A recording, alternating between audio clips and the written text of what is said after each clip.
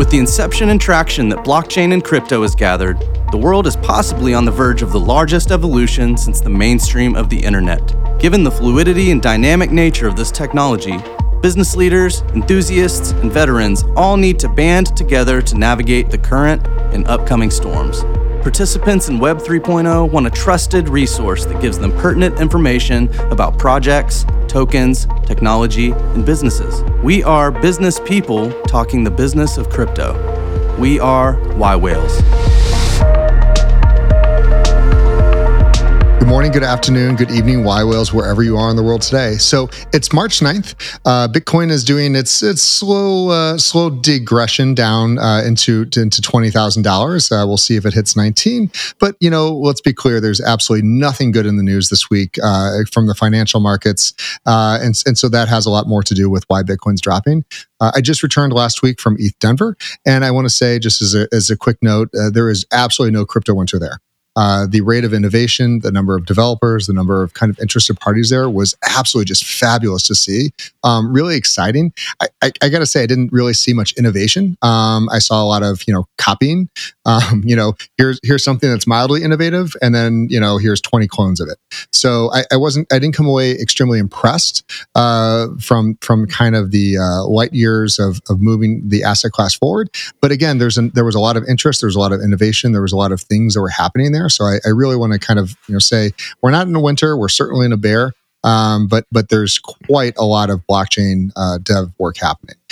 With me today is Mike from Threedium, and I think he can absolutely relate with kind of those thoughts a little bit. You guys are very much Web3. You're working on a number of protocols. But before we get into kind of what you do today, Mike, if you wouldn't mind, let's start off with the audience of kind of where you came from and how you got here today. Yeah, sure. Thank you so much for having me on the show. And I started my early career, first job out of school, walked straight into a sales opportunity. So I had originally studied politics. I moved to Washington, D.C. and wanted to work on Capitol Hill and change the world. Quickly realized you cannot do that working as a staffer on Capitol Hill. So got a sales job with Berkshire Hathaway's Business Wire. So stepped right into the world of news, media, public relations, investor relations. At the time, the big topic of the markets was really focused on the use of social media for disclosure purposes. So you had the CEO of Sun Microsystems, Jonathan Schwartz, tweeting out his earnings release, and the SEC saying, no, you can't use Twitter for that. And he's saying, watch me. And he would tweet out his earnings release in what became called notice and access, which really disrupted the overall financial disclosure market. And what I mean by that is the news ecosystem around financial and regulatory markets. So I had a front row seat to what was happening here in Washington, D.C. I left... Real quick on that note, if you would mind, explain to any viewers that may not understand how big of a deal that was, because the markets had previous to that been reliant on these, timed disclosures of these board calls and everything else that they would listen into.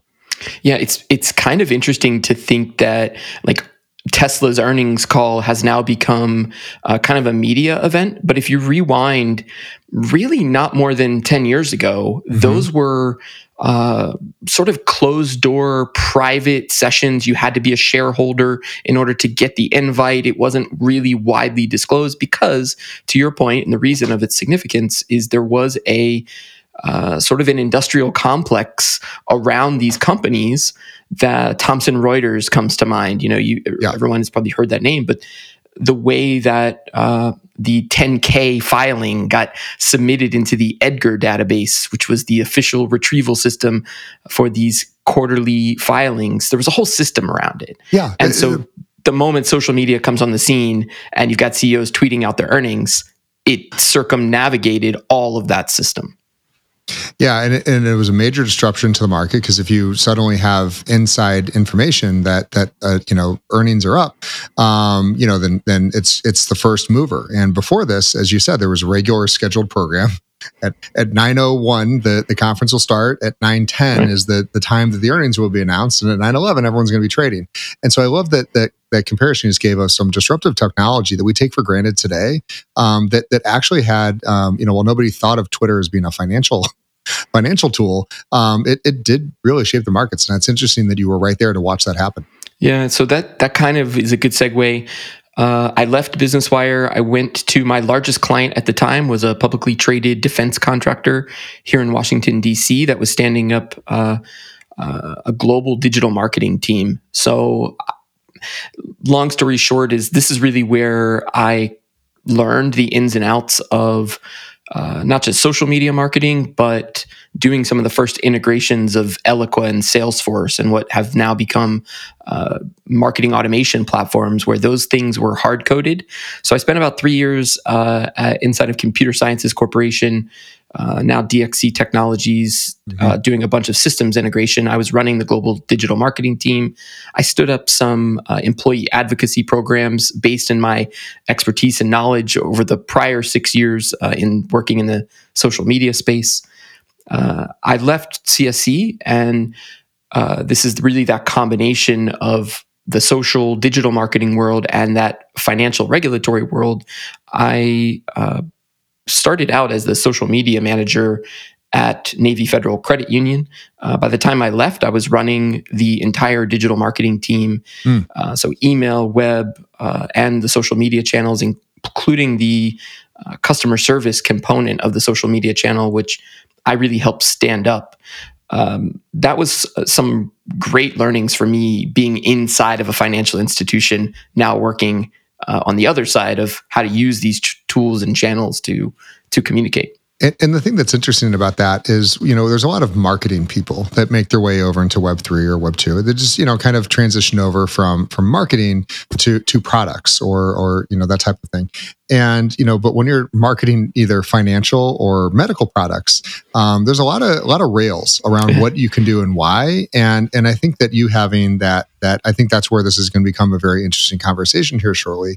Because having that knowledge and that kind of institutional guide rails that are in your head of like, this is what I want to do, but can I legally do it? And that's not a question that a lot of people in Web3 ask is, can I? It's generally asked for forgiveness later. And right now Gensler is making very clear that's not a good strategy. We'll get back to the SEC for sure. Because I have some good takes there. And in fact, some of the systems and campaigns that I stood up at Navy Federal, I ran one of the first UGC campaigns with a hashtag in an NFL commercial. So it was one of the first, it was called hashtag join the family. And it was a Navy Federal commercial that ran the hashtag with a call to action to join, share a photo and tell us how you became a member of the credit union. Simple, straightforward campaign, you'd think, except UGC campaigns, credit union, financial institution, do you own the right to reshare the photo? So I worked with the technology community, and I worked with and made friends with the compliance team inside of the credit union, and I found a way to do sort of double opt-in permission, gain permission from the person as they share it, so that you now have a marketing asset. And the whole point there is, I think I do see myself very much as a tech innovator, as a technologist when it comes to marketing, and also, to your point, aware of how businesses have to operate within some construct of a legal framework in order to protect themselves and sometimes to protect their customers. So yeah, I learned a lot working inside of a financial institution rooted in the military, trying to drive social and digital innovation. Yeah, that was a PhD in and of itself. I always say that we're defined by our 10,000 hours, and that's certainly one of those educations that's just unparalleled in this upcoming world. Yeah, so I had stayed in good connection with the then CFO of Business Wire and then an incoming CEO. So Kathy Barron-Tamrez had retired. There was a new CEO coming into Business Wire where I had started my career, learned all of that financial regulation. They had watched me go on to the stints that I just described. And I had an opportunity to come back to Business Wire as the vice president of digital strategy running essentially a global digital marketing team designed to support the sales engine. And at that time, the market had completely changed. Social media had become the norm. Businesses were looking for new and interactive ways to create news, video, transcribing of those earnings releases into short form content was just becoming a thing that people were doing. So I was looking for new products, new ways to reinvent a 60, 70-year-old company, thinking about interactive media and how could you make the press release come alive. People had talked about the social media press release back in the day. I was trying to think of what is the new sort of, maybe at the time I wasn't calling it this, but the Web3 press release. Because what it ultimately led me to was Threedium. So I had come back to Business Wire. I was studying what was cutting edge on the web. I've built dozens and dozens of websites. I've seen everything on the internet that there is to see. And here comes Threedium, introduced to me from a mentor of mine. And the best way to describe the introduction is somebody sent me a link to a 3D and augmented reality link that Threedium had published. I pulled it up on my phone and I showed it to my son. I showed it to my then 6-year-old son, and he immediately put his fingers on my phone screen and swirled around this object. And I didn't know that he knew that it did that. And I think as an analyst of the market, as somebody who understands and deeply respects technology and the web, and having seen everything on the internet, I knew immediately that this was the new cutting edge of where the internet was going, into this new immersive world. At the time, nobody was calling it the Metaverse, but here we are in 2023. Yeah. And I think we'd all like to stop calling it the Metaverse now that Zuckerberg has kind of stolen that name for us. We use immersive technology around here as much as we possibly can. But I love that story, and I love the thought. Just for people that don't understand, most likely what Mike has been through, and Mike, please correct me if I'm wrong, but when you say you've built, dozens and dozens of websites, I'm going to bet that these are enterprise level, institution-sized websites with, generally 6 to 8 figure budgets, depending on how big they are, and massive teams and scales behind those. Oh yeah, absolutely. The CSC website was built on a custom CMS. I think we probably had close to 100,000 content pages. We're talking 6 zones in 12 languages. Having gone through a full redesign, I worked with MRM out of New York. So you're doing full-scale content migration, full-scale content design and migration. And there was no AI doing it. We were creating it. People actually had to work, and they had to know what they were doing versus some script kiddies that are bouncing around. So, but the point on that is that when you're designing in Web 1 and Web 2, there's some common languages that even if you're building a custom CMS, a content management system, for those of you that don't know what that means, if you're building these types of things, you still can bring on outside developers, and they relatively understand what you're working on very quickly. And as long as it's notated right, you can scale up and down teams relatively well. The concept of that modular building approach that Mike's talking about is very hard to do.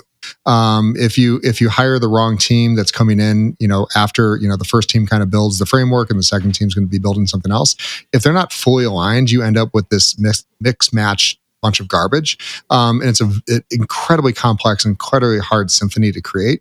Web 3 is kind of that evolutionary phase of this modular approach that eventually we want to get to.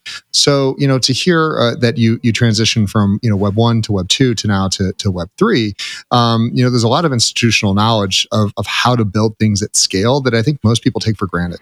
That these sites just exist and they're easy to do. They're not.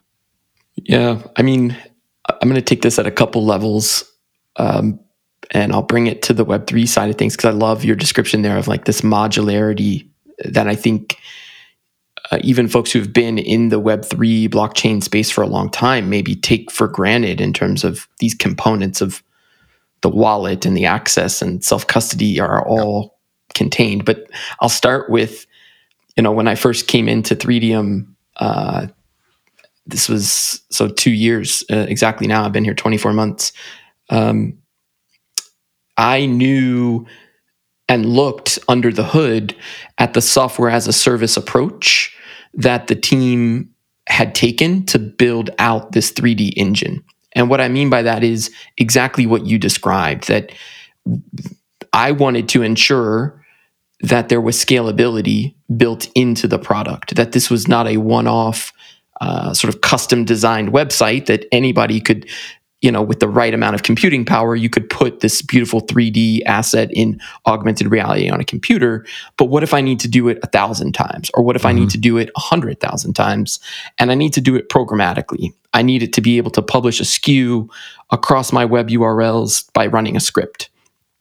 And I think that approach is how I validated the tech, to know that, yes, the scalability, and it's really what is and makes our platform so unique, is that is the approach that the team took, a headless API, to get into some of the technical piece of that really allows us to plug into any system and be modular, be a part of that back-end ecosystem to allow brands, retailers, individual creators to publish these immersive 3D and augmented reality experiences right on their e-commerce, right in their mobile website, use them on social media, publish them as display ads, etc. And I'll get into the cool stuff that we're doing, but I love the take there on the modularity. I think it applies to the software as a service approach in the tech, and also why we are able to walk so comfortably into this Web3 space. It's been a natural fit for us over the last 2 years. Yeah, I love that, and we'll get to Threedium here in a second. But what I hear, and just to regurgitate a little bit, is you spent millions and millions and millions of dollars building these these websites, these custom CMSs and everything else, and at the end of the day, your content's unlocked. It's stuck in these. You can't just easily take your content that you built, you own. These are your words, your videos, everything else that your clients built, and easily move them over to another platform. And because they're locked in that platform, that's the SaaS model. Like, right. Salesforce has built an empire based on you can leave, good luck. It's you're kind of stuck there. And so the idea that we can take the bits and pieces and the content that we provide, and if you're done with a single provider, it should be a couple clicks of the mouse and you just migrate somewhere else. We're not there, but I know enough about Threedium that suddenly we do have the ability to kind of modularize pieces of it now, hopefully that's something that will be unlocked here in the future. It's just that mass migration from Squarespace to Wix or somewhere else, very, very quickly, without a ton of code. Interoperability is the buzzword that everyone uses. What I'll say is, and I'll kind of dip back into my Web 2 roots there for a moment, is having been a marketer and having built marketing campaigns and built followers on platforms like Periscope and Meerkat that no longer exist, and thinking about that from a pure audience development perspective, you can't take your audience with you from these platforms to platforms. You can't take your content with you between these platforms. You got to re-download, re-upload. But wait a second, that's mine. I own that content. That's my thing, whatever the thing is. Why can't I take it with me wherever I go? And that, I think, is exactly the approach that we're taking when it comes to the tech that we are building in Web3 to allow brands to bring their products and individual creators, anyone to own their stuff. Well, that's awesome. So let's dive right into it. So give us the elevator pitch for Threedium and what you guys have built so far. It's a proprietary 3D engine allowing anyone, I say brands, but anyone from your global retailers down to an individual artist and creator to quickly and easily publish 3D and augmented reality on the web. And I can piece that apart, as much as you want, but it's It's an actual it's an actual challenge. So behind me right here, everyone's watching the little whales swimming, and those are NFTs. They're actual full 3D GLBs that live on a variety of chains. We deploy them onto multiple chains because we like to test and we like to know where they are. So they're currently on Ethereum, Polygon, Solana, and I think they're going to get rolled out to a couple others. Just kind of shows our ability to work with that network, know that network. But I will say it's a challenge. GLB files are a new format. Not a lot of people understand how they work. It's a single file that has the skin, the movements, the textures, as well as much of other data. And while we say it's a standard, it's really not. There's times we try to import GLBs that we get from other sources and they don't work. So, the fact that you guys have designed this and you're really going through with it, talk me through kind of that early adoption phase that you found. Let's stick with brands for a minute, and where they found success in utilizing this format. Yeah, sure. So I couldn't talk about the platform without talking about our Chief Technology Officer, Dushan Odobasic, and our Chief Executive Officer, Mike Sherlambos. These guys are really the brains behind the tech. The story of the founding of the company is really rooted in display advertising, frankly, trying to create a new interactive media format in a display ad. And the challenge that you just described here, even in 2023, of moving a 3D file on pretty sophisticated marketplaces, you can imagine back in 2017, early 2018, nobody was publishing 3D on the web, or if you were doing it, you were using a gaming engine and a high-powered computer with tons of CPUs in order to process this thing in real time. Yep. And what these guys discovered were, in an attempt to make a 3D asset work in a display ad, recognized and invented a method with which to optimize these files for any web browser on any CMS and make sure that it can run in the browser, so that you don't need to rely on an application or a dedicated computer, running a gaming engine, that you could publish these to the web as lightweight formats. And this is for those of us, that think today, people may be confused about why we think that's a challenge. But if you go back to the early days of Web 1, a JPEG was not a JPEG and was not a JPEG, and a GIF was not a GIF. And you had different, the standards around these formats, were there, but they weren't actually enforced in any way, shape, or form, and computers weren't being as updated as often. So you ran into all these compliance issues that, Mac versus PC versus, some other things. You just ran into a lot of it just didn't load correctly.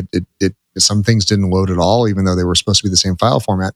And so now we've got the same issue, because now suddenly there's all these different chains, there's all these different new types of browsers and interfaces and metaverses. And what we find right off the bat is that we can say, look, we want to build something in Unity, and in Unity it should be. From there, it should be fine. Blender to Unity, deploy. And what we found is we worked with a lot of different studios on the whales and a variety of other things, and they would send us the files, and they're just, you got to rebuild them. Your local machine didn't accept the files. And so, what you guys are doing is kind of standardizing this, making sure that they're accepted in a variety of different formats, and that it's as simple as point and click, open, and there it works. So it sounds easy, but it's you have an entire company trying to do this. Yeah. So these guys, really unlocked that tech in early 2018, and we had some critical innovation partners early on. So Diageo, one of the world's largest liquor companies, looking to digitize their glass bottles, the product that they sell. And I'm going there for a specific reason, which is not only are the challenges, the interoperability challenges you and I just discussed, but specific materials.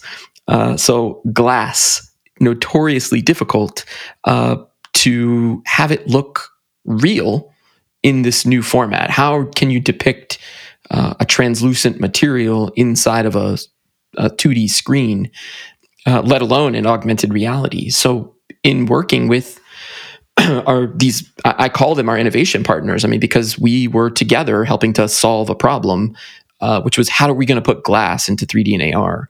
And we start to recognize the opportunity to create new shaders, new glass shaders, new diamond shaders. And then that fast forward to some of the early successes in working with jewelry brands. So once we unlocked glass, the next challenge was diamonds. And so trying to create the most photorealistic jewels that you possibly can, the refraction of each of the carats. How do you refract the light that's actually in the room when you place the diamond into augmented reality? And again, all of that running in the browser without the need for a Snapchat filter or an Instagram filter or any app. And I think that is what led to some of the early success with LVMH. So we were a part of the Les Maisons de Accelerator program, working with LVMH, the world's largest luxury conglomerate. There in Paris at Station F, working with the Maisons to basically digitize their products and bring them into this new immersive world. And to me, I look at the future of immersive technology as a little less of Ready Player One, where you're going to put on goggles and you're just going to go into this immersive, dream per se that doesn't really exist in the real world. And I think that I absolutely believe in it. I think it's going to happen. I've got, you name it, I've got every type of VR goggle that exists floating around the office, and we've tried every single one of them. And I don't feel like we're even close. But when we start talking about AR, and augmented reality opens up a whole new world, because you don't have to have, the Google Glass or any goggles. Like, they work great on your phone. I tried on Threedium site for anyone that's sitting on the computer and wants to see what we're talking about. You can just go to Threedium.io and right on your home screen, you've got a Raymond Wells watch. Scan it with your phones. Scan the QR code with your phone, and you're instantly have a watch that's anywhere in your room. You can move it around and play with it, and it really showcases the technology well. So I get to play with that for a second. Awesome. And that's where I get to, is that there's a lot of times we're spending so much time right now on this immersive world, from just like gamification, playing around, but you've centered in on the fact that there is utility and there is commerce to be had from this technology, and I think that's what's so interesting to me. Yeah, a couple of thoughts there. One, again, I feel very lucky to have gone through the evolution that I did, because I think understanding the pace of change from Web 1 to Web 2, the pace of change within Web 2 and what users, so being a marketer and really studying target audiences of what's the community want, what are people actually doing. They'll tell you one thing, but in their day-to-day lives are actually doing something else that maybe they're not even able to describe. And what I mean by that is everyone is shopping on their phone and they're swiping through 2D images, but nobody's saying to themselves, 2D images suck. They don't see it as a problem, the problem to be solved. And I am here to say 2D images suck. Like, that is the problem, that the moment you can, move around a chair in 3D and place it into your home, and it is with the same level of effort required to swipe through a 2D image, I've now increased the experience exponentially while reducing the friction to purchase. So I solved a problem that folks didn't even know they had, and created a better commerce experience along the way. And I think that's, to your point, is like, once you see it, once you place that watch on your desk, it's really hard to unsee it. You now have created magic right in front of somebody, and it's becoming normal. People are comfortable now using filters, and I do give the platforms a lot of credit for the training of that behavior. But at the end of the day, I think brands, owners, and creators who are, creating NFTs, who want to showcase that asset how they want to showcase it, they're gravitating to these immersive formats. Yeah, and like I said, we can talk about the game, like the whales, and we can do a lot of complex things with these. But the idea of, hey, I'd like to buy a product, and generally we'll just talk about Amazon. You've got pictures and you may have a video. That's great. does the picture show every single corner of that electronics device you want to buy, or every single around? And they generally don't. And too often I find I'm trying to buy especially an electronic, and there's a port. It's the age old problem. Does it have the port USB-C, I need? Does it have the connection I need? Well, yeah. What is this? Where is it going? And it becomes all about time. And at the end of the day, time is our most valuable asset. And so what we are seeing here, and Threedium's trying to showcase, and the whales behind are doing a terrible job of explaining. But what you have is that very quickly, with just the swipe of your finger or your mouse, whatever the case is, you can spin the object around. You can see, where does the connection port come in? You can see, what are the other buttons? And generally the other side is you can zoom in. There may be, nobody cares what the 3 buttons on that microwave say in really fine print, but that may be the difference between you buying or moving on to the next one, and being able to kind of like spin it around and say, this is what I was looking for on an actual product. That, if you're looking to convert sales, and I'm betting especially on jewelry, that's a big deal to see the minute detail and be able to zoom in like that. Yeah. And it's so easy. A 6-year-old could do it. I mean, I think that's where I come back to the moment I put it in his hands, and he is forever and always going to expect it to do that. He was trying to buy a Rubik's Cube on Amazon the other day, and he was buying a specialty colored Rubik's Cube. It's not your typical RGB colors there, but it was and he wanted to see what the color on the back of it was. And in the photos, it did not show all 6 sides of the Rubik's Cube. Mm. And here's my 6-year-old son who knows it should be able to spin around, Dad. And he's right. It should be able to. There's zero reason why it can't. And I also think you started to make this point with the VR, and I was making the point as well about the pace of change. I think it's why I'm so focused in on that phone and that experience, because these immersive experiences are happening on that computer in your pocket. And I don't want to spend 8 hours of my day with a headset on. I don't think that's where it's going to be. And I think we could have saved Zuckerberg $10 billion if he had just asked us. It's a lot of time and money to waste. Not. Yes. And I do think there is a time and place for that. And I think it might be the equivalent of sitting down to watch a movie. You're not always watching a 2-hour movie, but sometimes you are. Sometimes you want that experience, or sporting events. I could see that added layer of immersiveness. Yeah. But this would be great. This would be great if we could get adoption on airplanes. I just spent the last few days flying around all over the place, and this would have been a nicer experience than the laptop or the iPad to watch a movie. But to be clear, nobody wants to drag this on a plane. It's big, it's heavy, it's huge, and the battery doesn't even last that long. So it's not even right for that type of technology.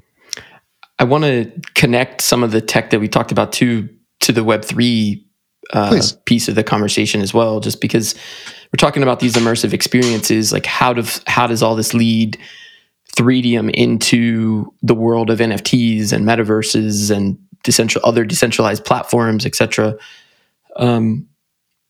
It, for me, started summer of NFT summer, crypto Twitter, jumping in the Twitter spaces, hearing and understanding what was happening in terms of the intellectual property, and Nike's acquisition of Artifact, me watching the Rothschild case from another luxury retailer, talking about who owns the IP.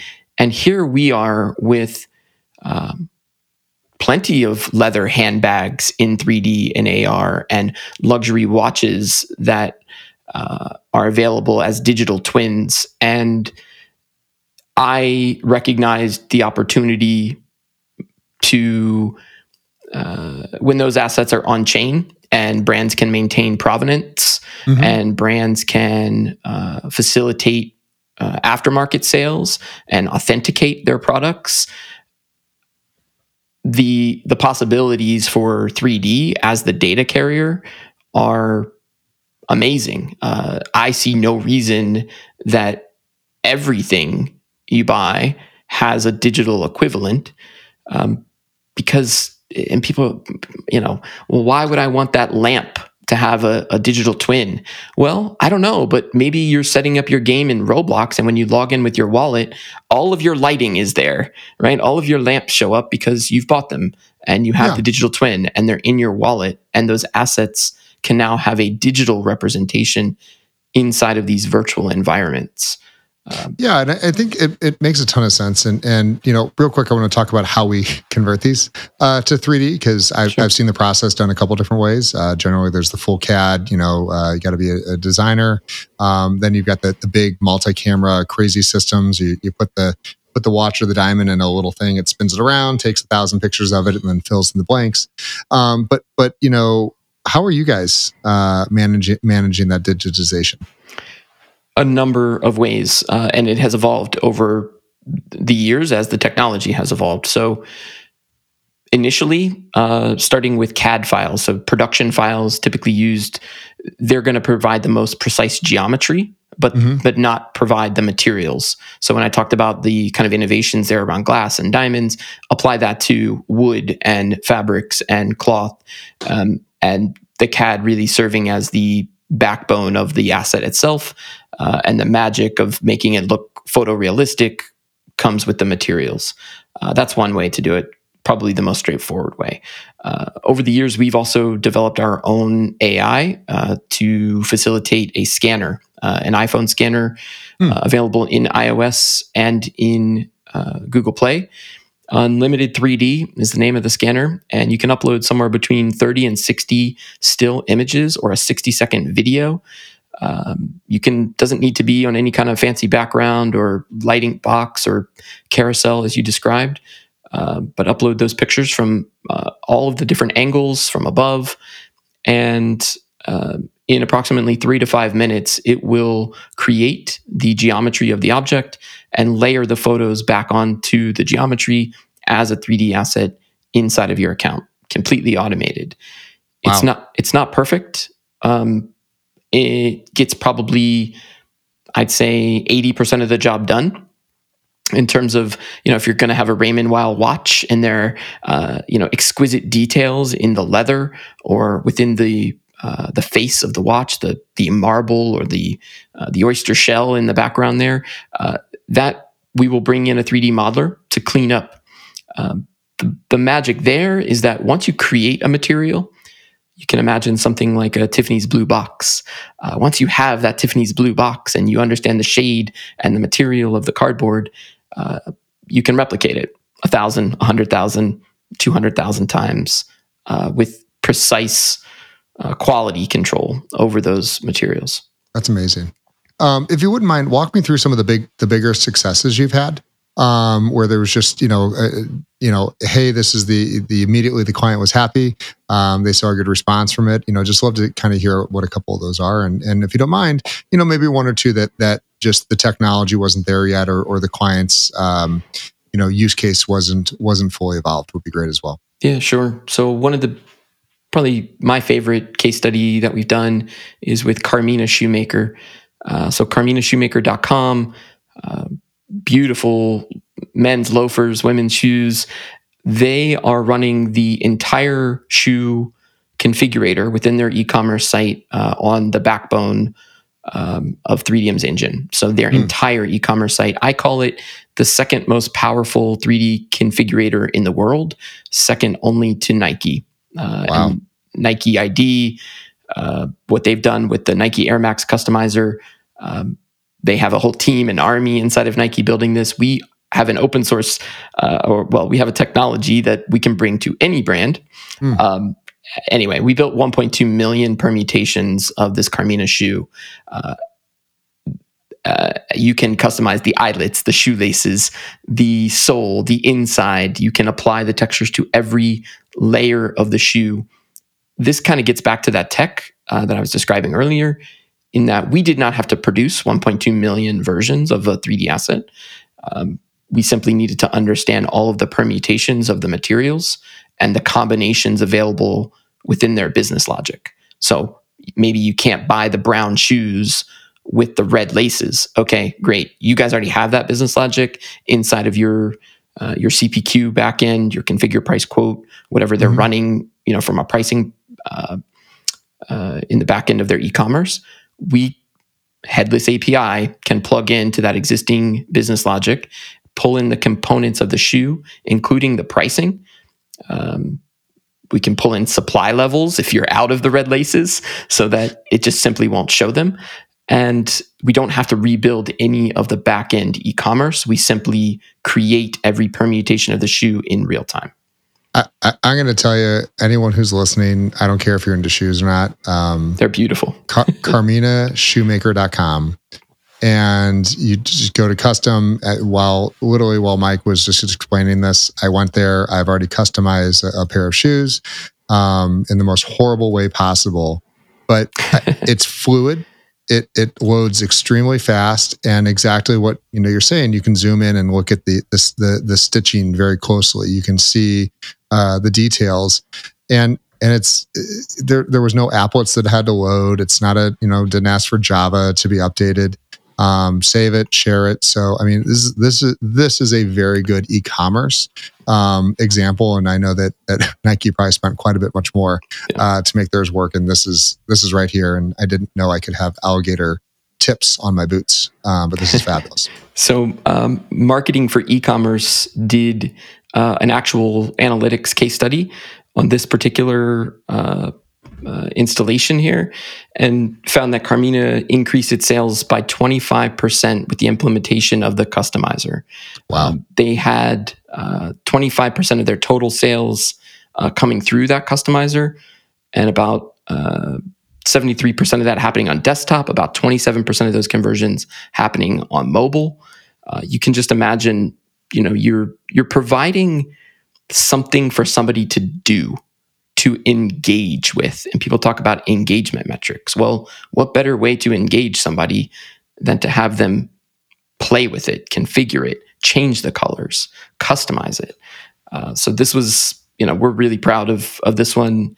And it's a beautiful, pair of shoes. So far, I've been able to get up to $4,500 for a pair of boots, nice. Based on clicking in this. So it's repricing it as you go, real quick. So that's a huge, again, showcase of what you're doing. But this is a very Web 2, Web 2 use case. Now, what you're saying is customize your boots. You're buying them, so you've made this god awful thing that I've made here, and I'll send a screenshot so we can put it up on the screen.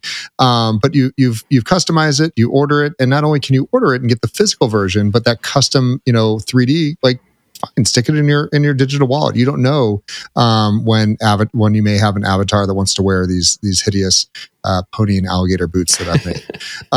And so I think that the concept of it's here. It's you can manage it today. We don't have to come back later and go, hey, what do we want to do with the 1,000, 10,000 people that ordered them a year ago?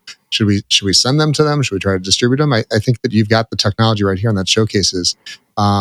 You can start doing this today. We may not know the utility right now, but you can start pushing these things out into wallets. Absolutely. I think in the Web3 space, one example, and this might get to the example that we learned a lot from, is the way I'll phrase that.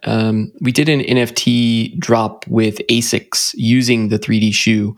This was supposed to be during the 2020 summer games that were rescheduled. So ASICS was trying to run the Sunrise collection in partnership with an artist as an NFT drop. We created the 3D asset, the digital twin of these Meta Racer shoes. When I say we learned a lot from it, ASICS doesn't get a ton of credit for that NFT drop because they were so early. They beat Adidas, they beat Nike. It's the I see you typing in there. It's the Meta Racer NFT drop. And I just think, I'd say the learnings from it are actually in a good way, which is Threedium and my team understood that if we were going to help usher brands into Web3, we needed to understand the mechanics ourselves, that we were not willing to rush any brand just because they had a cool asset into an NFT drop if there wasn't a long-term plan for how to reward the community, how to engage the community, how to use the IP. And that's probably the time we started thinking about our latest endeavor, the Web3 product from Threedium, if you will, which is versatile.io, VRSTL.io. And what we're doing is building and turning that entire configuration of a 3D asset to the community. Anybody with a PFP project who wants to come and create a hoodie, a pair of pants, a hat, a shirt, when I say customize it, I don't mean just putting your logo on it. I mean decorating it, uploading a Mid-Journey Stable Diffusion graphic that you prompted in AI, and customizing every inch of your outfit, immediately being able to mint it on any chain and take that asset as a wearable on your avatar into any metaverse. Wow. So take that same approach that I described early on with Threedium's approach to Web2 commerce and our ability to publish these assets across multiple channels, maintain consistency and quality over those. Now we're taking that same approach to how are these assets going to show up in Decentraland? What are they going to look like in Sandbox? What do they look like in the other side, in an Unreal Engine environment, in a Unity gaming environment, inside of Spatial on avatars, and our ability to take from a single asset and optimize and publish across all of those platforms while minting it on any chain. Nobody else is doing this right now. I am confident in saying there's a lot of people trying to do it. And as somebody who's been trying to do it for 2 years, I feel like we are really unlocking a massive innovation in the ability to move these assets both on chain and create this interoperability between the metaverses. I love that. Mike, this has really been an amazing conversation. I think that, what I've taken away from this is number one, you can have a very niche view on the market. Have a very niche product, which is just 3D objects. I don't mean to downplay what you guys are doing, but at the end of the day, you're taking an asset that needs to be deployed either into a Web 2 or Web 3 space, and you're making it almost a no-code deployment. And that's massive, because I can tell you each and every one of these whales swimming behind us requires a developer, as well as a highly professional 3D artist to build, manipulate, and then deploy. So, and my cost per deployment is quite high compared to you have people that are making shoes, making hoodies, making all sorts of things, and deploying them to either a Web 2 or Web 3 space. So I absolutely see the value of the technology. And I know it's the future, whether you believe in XR, AR, or VR, like 3D is coming. And we heard something very interesting from Alvin, one from HTC, and that was quite simply that photorealistic is where we need to get. But the idea that you can capture with a video camera and have it just be enough to zoom all the way in is not correct. You have to have that ability to capture with a camera, and then allowing, as you said, 3D designers, developers to fill in the blanks so you can zoom into that microscopic level and not lose a bunch of detail. And so automatically you guys are going to win, just because you have the ability not just to capture, but manipulate prior to deployment. You're in the space. This is what you guys do full time. Talk to me about just kind of your thoughts over the next few years, where you think immersive technologies or just Web3 overall are going. Yeah, thank you again. I hope it has been a fun conversation. You can hear the excitement in my voice. I love what we are doing on the cutting edge of technology and really working out loud as a team, kind of hoping that our work shows for itself and doing cool stuff on the internet. My deep thoughts really I've been forming over the last 18 months or so in terms of intellectual property ownership in the metaverse. As I continue to dive into what it means to own a digital asset and to have NFTs in my wallet. I'm watching the wallet wars happen. I'm watching what Coinbase is doing. I'm watching the regulators to get back to that piece of it as well. So I feel like I've got a really macro bird's eye view of what it's going to take to both move brands towards Web3 and for, I'd say, native Web3 projects to understand the frameworks that brands have to work under. And I think it's a little bit of meeting somewhere in the middle. You're seeing a lot of collaborations right now, a lot of overlaps, brands looking for, blue chip NFT projects to work with, and blue chip NFT projects looking for brands to work with. We've got Metaverse Fashion Week happening, in the next couple of weeks, where you've got Tommy Hilfiger and DKNY and Clark's Shoe Company coming into Decentraland and Spatial. The point of all of that, the deep thoughts are, I think the idea of owning a digital asset is becoming more normalized. We won't call them NFTs. I think, you watch what Starbucks Odyssey program and what Adam Brotman has built over there. They're not calling them NFTs. These are digital collectibles, or these are, a rewards mechanism. People understand Starbucks rewards. It's easy. The friction isn't there. You're not worrying about a wallet and NFTs. All of that is that when you buy something on Amazon, today you are buying a digital picture. You're looking at photos of that thing, that watch, that bottle of shampoo, whatever it is that you're buying. It's a picture of it, and you trust it, and you click it, and you buy it, and that thing shows up at your front door. But it has no other utility.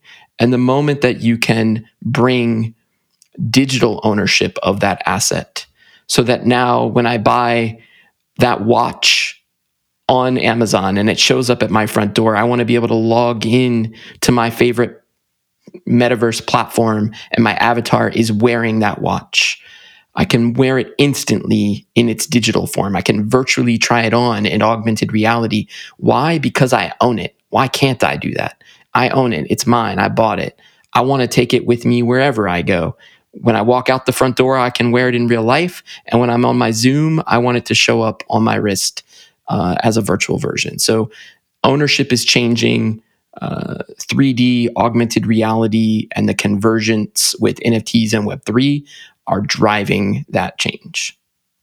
And I think the idea is, the metaverse, no metaverse is one or even come close to it.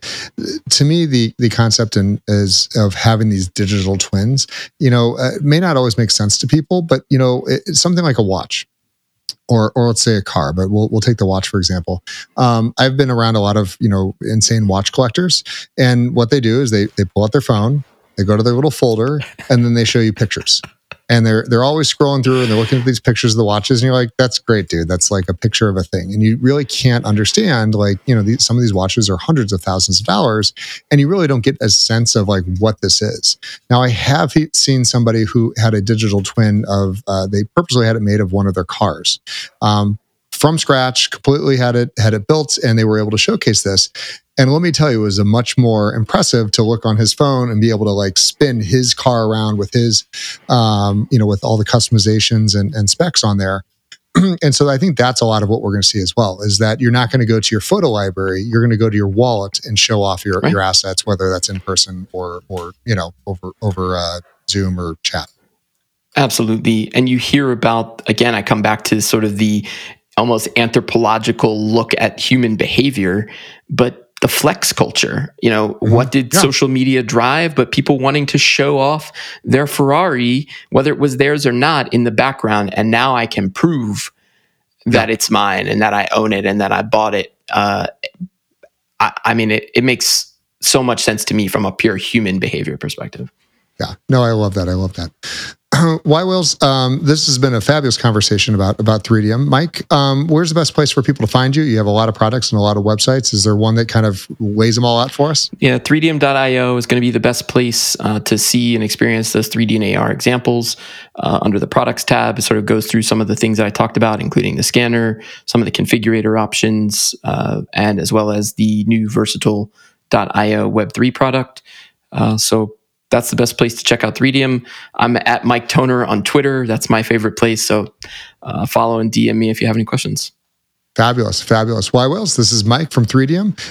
Really, this is one of those ones I'm going to tell you, you all have homework assignments, go check it out, play on their site, because it really is fun.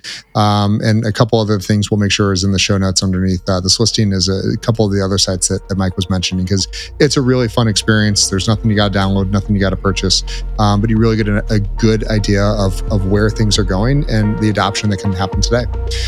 With that, Why Whales? See you next time.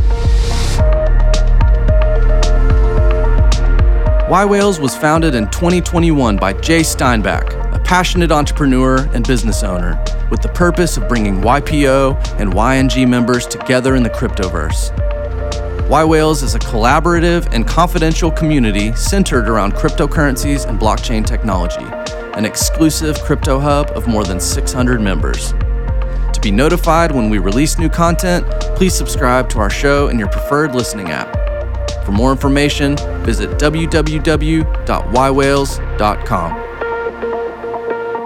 Why Whales is not affiliated with YPO, but at this time only allow for YPO, YPO Gold, and YNG members due to privacy and confidentiality. Support and production for today's episode was done by Truthwork Media. Nothing in the podcast constitutes professional and or financial advice, nor does any information on the podcast constitute a comprehensive or complete statement of the matters discussed or the law relating thereto.